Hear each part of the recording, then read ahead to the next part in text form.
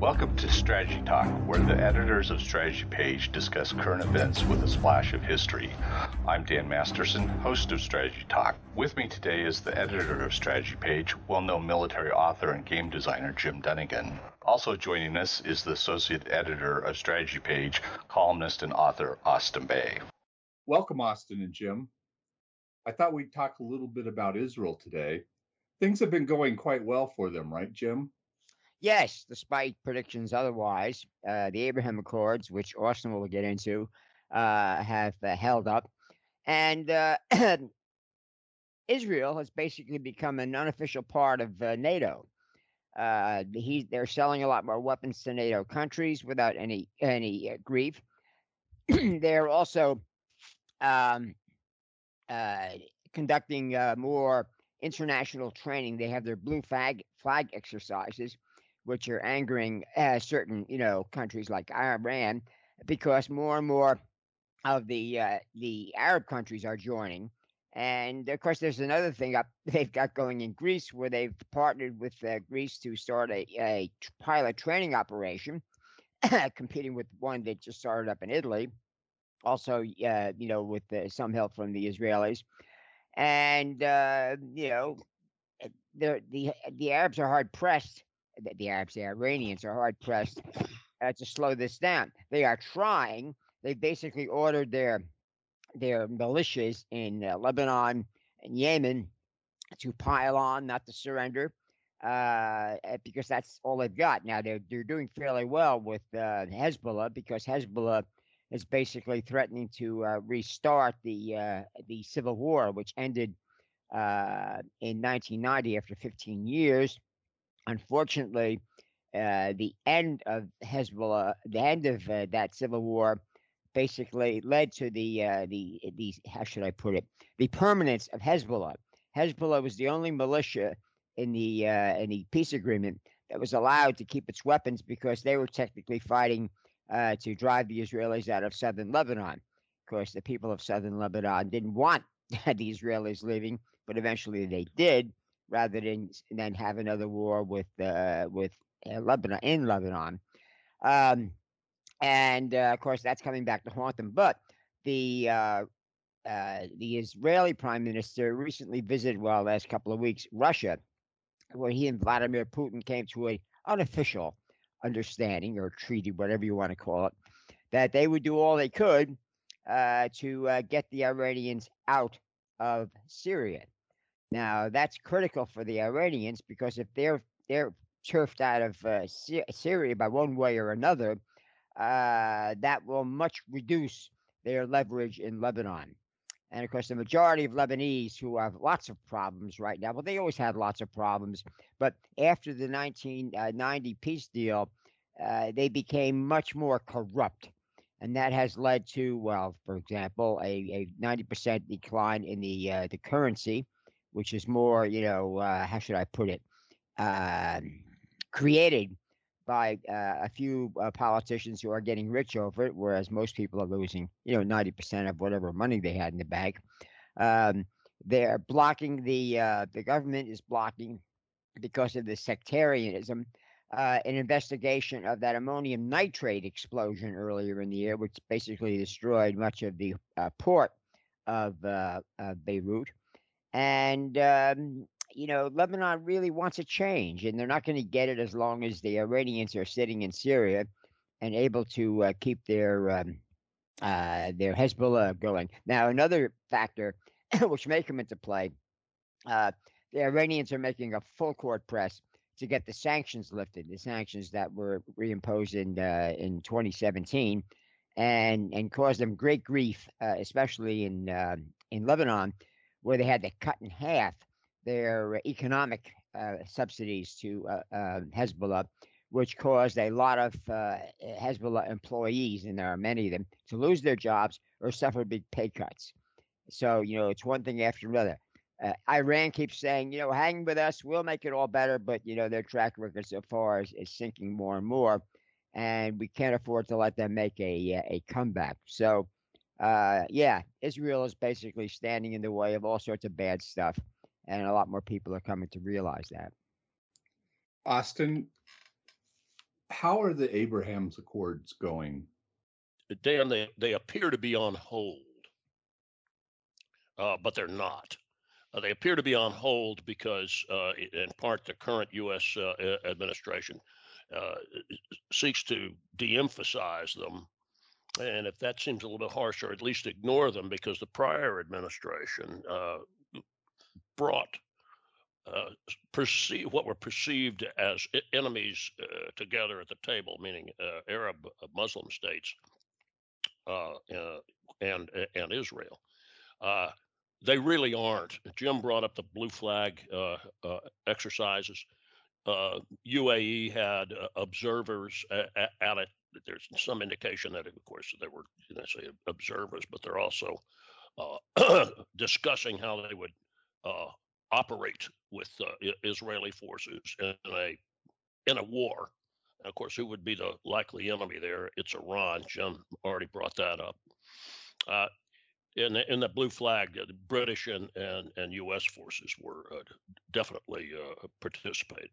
By the way, now Israel is in Central Command. For a long time, it was curious to what command it was in, whether it was in EUCOM, European Command, or CENTCOM. That may sound like a small deal or a large deal, but it's makes them clearly that it's Central Command, which would be involved in a war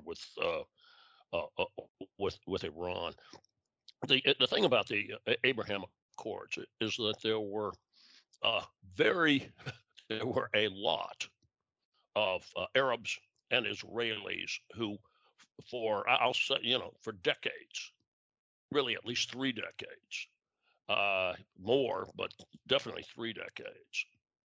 That's we got to end in this. There's too much upside, and there's so much upside to even cold peace, much less warm peace.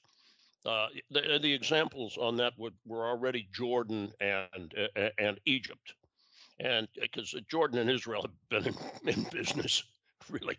The sad thing was the '67 war, which was a mistake on King Hussein's part to launch it, but they've been in business and doing well for each other. And then after Sadat and Begin, with their agreement that the Carter administration helped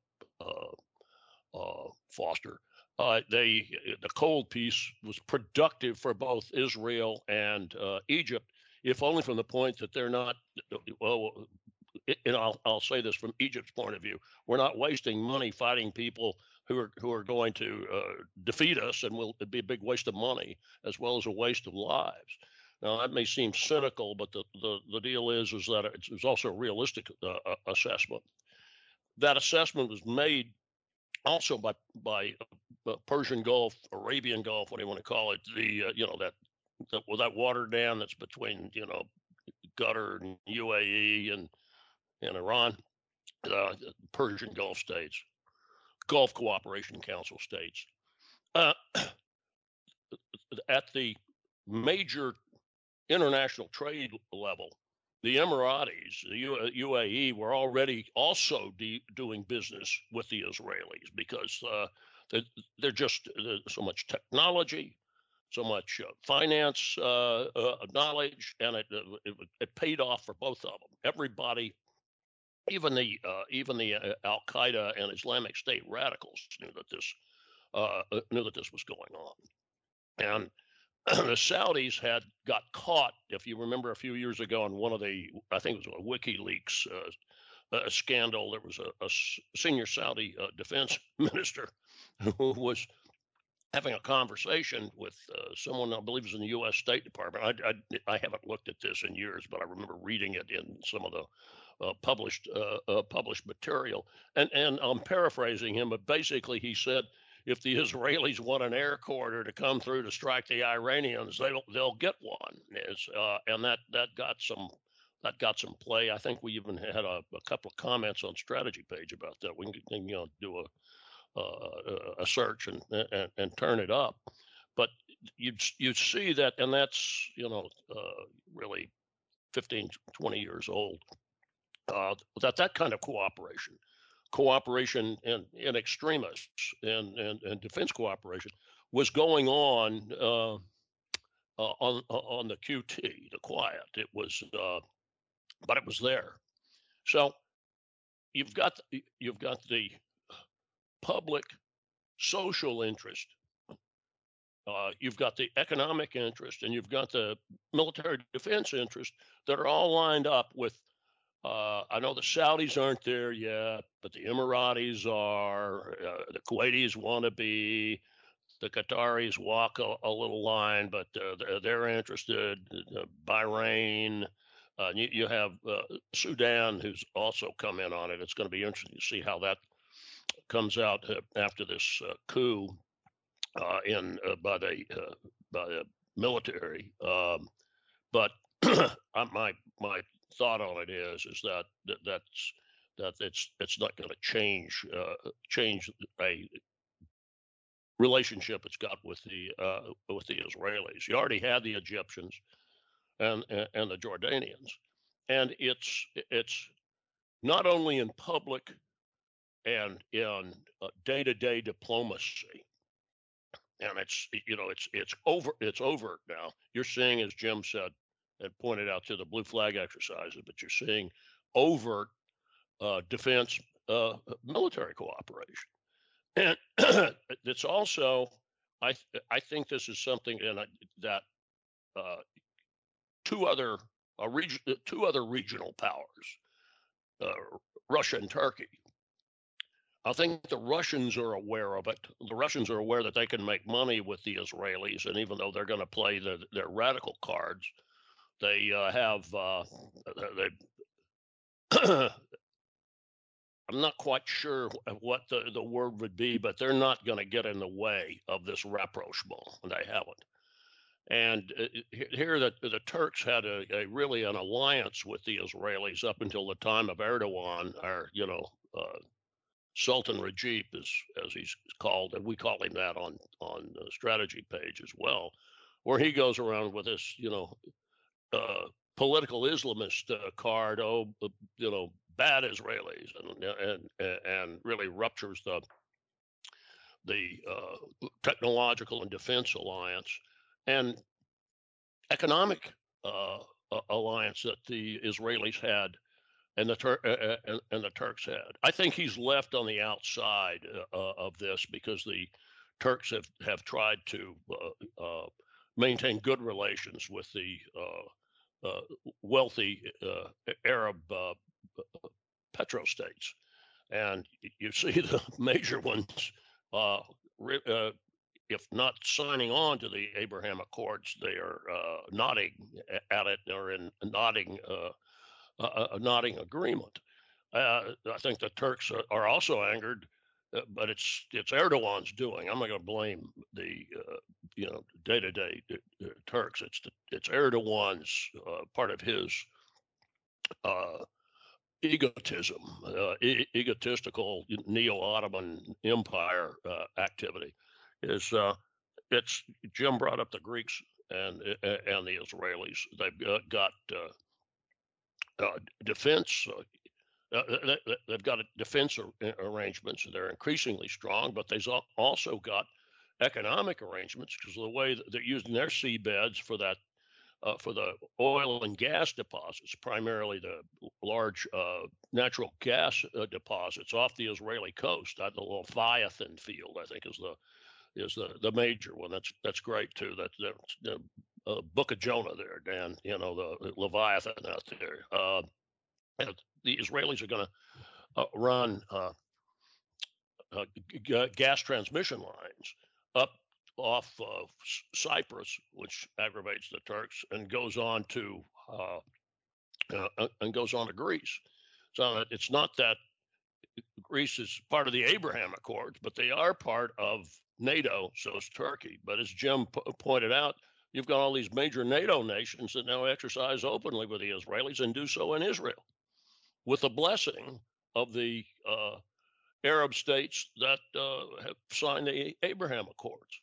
So it's like it is a diplomatic and public expression of a lot of things that have been going on for 30 years, which tells me that's that it's reached the point that not only can we talk about it and recognize it, it's becoming a day-to-day economic and political reality. So that's the significance of it. It's not going to die because it works for so many people that really want it to work. I just wish that the United States would be back publicly back on the diplomatic side of it. As Jim pointed out, the military's engaged in it, and that's a form of open source diplomacy. But the actually getting those agreements out was significant. It was a Nobel Peace Prize worthy accomplishment, I think, Dan. Jim, Iran and Israel have had some, I guess the best term for it would be some cyber competition with each other. Is that still going on? Yes. For one thing, there are two reasons for doing it. One is the military diplomatic information to steal. The second is economic theft. Israel is one of the how should I put it, the leaders in developing new technology of all sorts, from medical to military, through you name it. The Israelis are doing it. It's how they survive as a small nation in a volatile area. And the Emiratis are especially interested in basically working with Israel because they're moving in the same direction. The Emiratis actually have, according to the Transparency International, for the last couple of years, they've had a higher clean government score than Israel. Israel has its internal problems, which we've reported on regularly, with the Hasidim, their Arab minority. Although the Arab minority is turning around now and realizing that, well, hey, if the Emiratis, can basically, deal with reality, so can we. But again, there's still a large minority of the Israeli, the 20% of the population, citizens, who are Arabs, who are basically, interested in destroying the paradise, so to speak, the relative paradise they're living in. But that brings up another problem. One reason the Saudis have a problem in basically going public with basically, allying with Israel is that for over 50 years, they have been condemning Israel as, foreigners, as, enemies of Islam, as basically oppressing the Palestinians, et cetera, et cetera. Well, in a practical sense, the Saudis have backed off on all of that. The problem is, how do they deal with the indoctrination of their own people? The Saudis always had a problem with Islamic fundamentalism. The Wahhabi strain, so to speak, of Islam is one of the more, how should I put it, fundamentalist. And the Saudis use that to the Saud family to gain control over the what most of Arabia, except for the Emirati states, the coastal states, and Yemen, by basically keeping everybody happy. It didn't really work out. In the late 70s, they had a bunch of local maniacs invading the Kaaba, the holiest shrine in Mecca, and that was very difficult to get them out. And part of getting them out was making a compromise with the clergy, as it were, the very conservative clergy, that they would basically hand over the educational system to the conservatives. Now, it was still possible for a ambitious Saudi to get an education, a useful education, as it were, in STEM, in science and technology. Most of them ended up living in the West, because even if they got such an education, there weren't that many jobs, unless it was, in the petroleum industry, and a lot of those jobs are now held by Saudis. But the basically several generations of Saudis have got a disproportionate number of bright young men and women who have degrees in religious studies. which anywhere in the world will not get you, will not provide you with the skills to get a decent job. The Saudis further, they basically handicap themselves by spending the money by basically creating this huge welfare state where most of the hard work was done by immigrants, either poor immigrants from South Asian, Bangladesh, and what have you, as laborers doing the labor, and more educated immigrants from Palestine, which didn't last long, and because when they when the Iraqis invaded Kuwait, it was they were basically urged to move on to Saudi Arabia, and the Palestinians, it turned out, were cheering on the Iraqis. They they never lost an opportunity to lose an opportunity. So they were pitched out of Saudi Arabia by and large, and many other countries where they had good jobs. And of course, now the Palestinians are trying to be an obstacle to any peace, including the Abraham Accords, by not accepting a two-state solution. Now, technically, the UN says yes, they do, and we still back it. But there's a constant stream of Palestinian media basically saying peace with Israel is not possible. The only solution is the destruction of Israel. They publish more and more. Well, they only publish maps showing the Israel not there and just Palestine. And this is a problem which most Arab states have recognized, but they have a hard time selling it to their citizens. Well, in Saudi Arabia in particular. But in Saudi Arabia, again, they have to square any deal they make with their conservative brand of Islam. I mean, it's so conservative, and I think a lot of people aren't aware of this. No other religion can openly worship in Saudi Arabia. No Christian churches, no Hindu, no nothing. They made exceptions for Aramco employees who are overwhelmingly from the West, where they could worship at home, but if anything in public would get you arrested. The same thing with alcohol, which they sort of eased up a little bit, but things you couldn't do in public, and you had to be careful doing in private. And this is changing slowly. The Crown Prince, who's the de facto head of the Saudi Arabia MSB, the king is basically senile and just waiting out his time. But the Crown Prince is firmly ensconced, as the successor. He wants to make a lot more changes, and he's finding out that too many Saudis just aren't ready yet, and that's a problem they've acknowledged for decades now, and they've been working on it, but it's tough. I mean, getting several people who are several generations away from the dirt poor economic situation of most Saudis, up to World War II, actually up to the 60s, that's radically changed. Most of them don't really have to work. They get a cushy government job, which requires no effort, on their part. And the Saudis are trying to wean them away from that because they haven't got the money anymore. There are a lot more Saudis taking advantage of it. And the oil price went down. It's back up now, but there's no telling, when it's going to go down again, because the rest of the world is learning how to do with less oil and how to produce cheaper oil or more oil themselves, cutting out the Middle Eastern sources. So we have problems here which are self-inflicted, which even if you want to change them, they can't be done with the snap of a finger, as it were. As Austin pointed out, there have been unofficial, cooperation, government to government, between almost all of the states in Arabia, with the likely exception of Yemen. That's a whole other story. And the Qataris, as Austin pointed out, have been basically trying to walk the line between Iran and and the rest of Arabia, somewhat successfully, but they have a lot of money, and they've been very clever at how they go about it.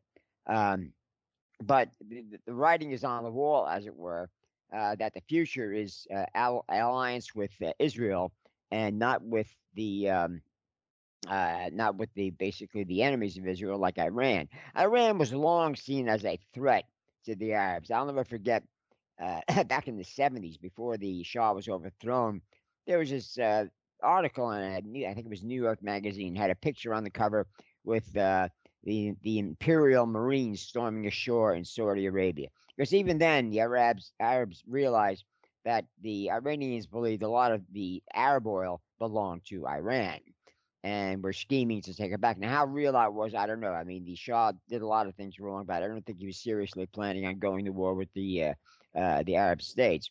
But they saw Iran as a threat, and after the 80s, when the religious dictatorship took over in Iran, a Shia dictatorship, bit by bit, the Iranian, theoretic state began including the Arab states in their list of enemies. And in the last 10 years, they've been saying, we really should be running Mecca, the most holy, pilgrimage sites in Islam, not the Saudis, because the Saudis are not really good Muslims. So for the Saudis, the battle with Iran, no matter who's running it, is life or death. There's no wiggle room anymore. But again, all this 50, 60 years of anti-Israel propaganda is a tough thing to wear down. It's easy to get to the people running the governments who, after a while, have to face reality, even while many of their citizens do not want to. But to make big changes, official changes, you have to basically come out and say, all right, we made mistakes. Mistakes were made. We will have to correct them. Iran is doing their work for them. But the problem with Iran is they see a good chance, even though they have a hardcore government now. I mean, we got to remember, Iran has elections, but they're controlled elections. Anybody running for office in Iran, especially for the parliament, which basically selects the prime minister, the senior people in the cabinet, has to be approved or can be vetoed by the Guardians Council. This is the council of 12 senior clerics who basically are the ultimate power in Iran. And in this last election, nobody who was anywhere close to being against the hardline, Israel must be destroyed, et cetera, line was allowed to get anywhere near, a candidacy. And so now you have basically the prime minister was accused of being a war criminal as far back as the 1980s. And of course, several of his ministers are on the international terrorist blacklist. And the Iranians basically, you can see they're upping the ante more and more because they do not want to surrender. The Iranians don't want a civil war. They didn't have one to overthrow the Shah. They just had to overthrow what they considered a corrupt government, which didn't have much public support. But we're basically edging towards another blow up, in a major blow up as far as Iran is concerned, because a lot of Iranians are basically quietly abandoning Islam. They can't do this publicly because that's a capital offense you can be executed for. But the government, like any dictatorship, they have their own informant network, and they conduct unofficial but fairly accurate polls of public opinion. Even Russia did this, and the results have been coming back about this.